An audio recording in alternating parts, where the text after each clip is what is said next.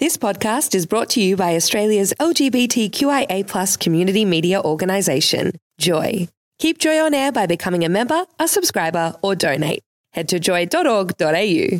Joy, a diverse sound for a diverse community. Joy 94.9, the Asian Pop Experiment with Jace, Kane and Mitch. Here's Kane Lee with the Asian Pop News Update. Attention.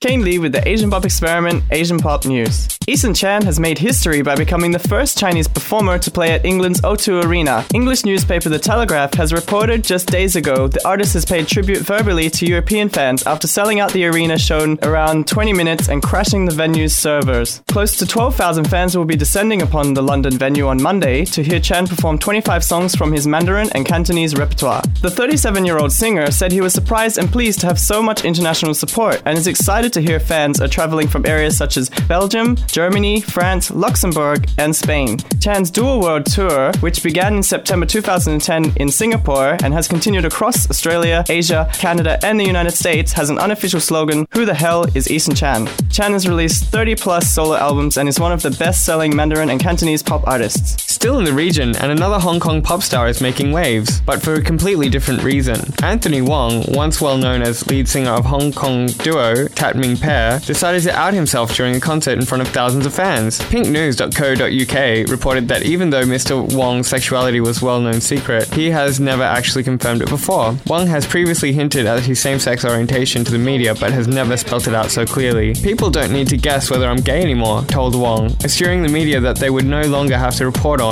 or question his orientation. This is a significant step in promoting tolerance within the community of Hong Kong, the city that enjoyed its first Gay Pride Festival in 2008 with only around 1,000 attendees. In Japan, TokyoHive.com has recently revealed that Miyavi will be providing his new song, Day One, as the official track for an advertising campaign. The song was specifically written for the commercial and features Miyavi's unique slap guitar. It will be released on July 11th under the artist's name Miyavi vs. Yuksek. To coincide with the release of Day One, Miyavi will be holding a one-man live show on July 21st at Kinema Club in Tokyo. And finally, for the Asian Pop News this week, after the successful staging of the K-Pop Music Festival in 2011 in Sydney last year, which celebrated 50 years of trade relations between Australia and Korea, our nearest neighbours, New Zealand, will get the chance to stage the same event celebrating their 50 years relations with the founders of K-Pop Korea. Our New Zealand friends can expect to be entertained by the likes of Girls' Generation, 2PM and Kara. New Zealand is home to more than 30,000 South Korean residents, is visited each year by a further 60,000, and is proud to be home to another 15,000 Korean students. Asian Pop Experiment will keep you up to date on developments with this exciting story. That's the Asian Pop News update for another week. More next week from 7 p.m. Thursday.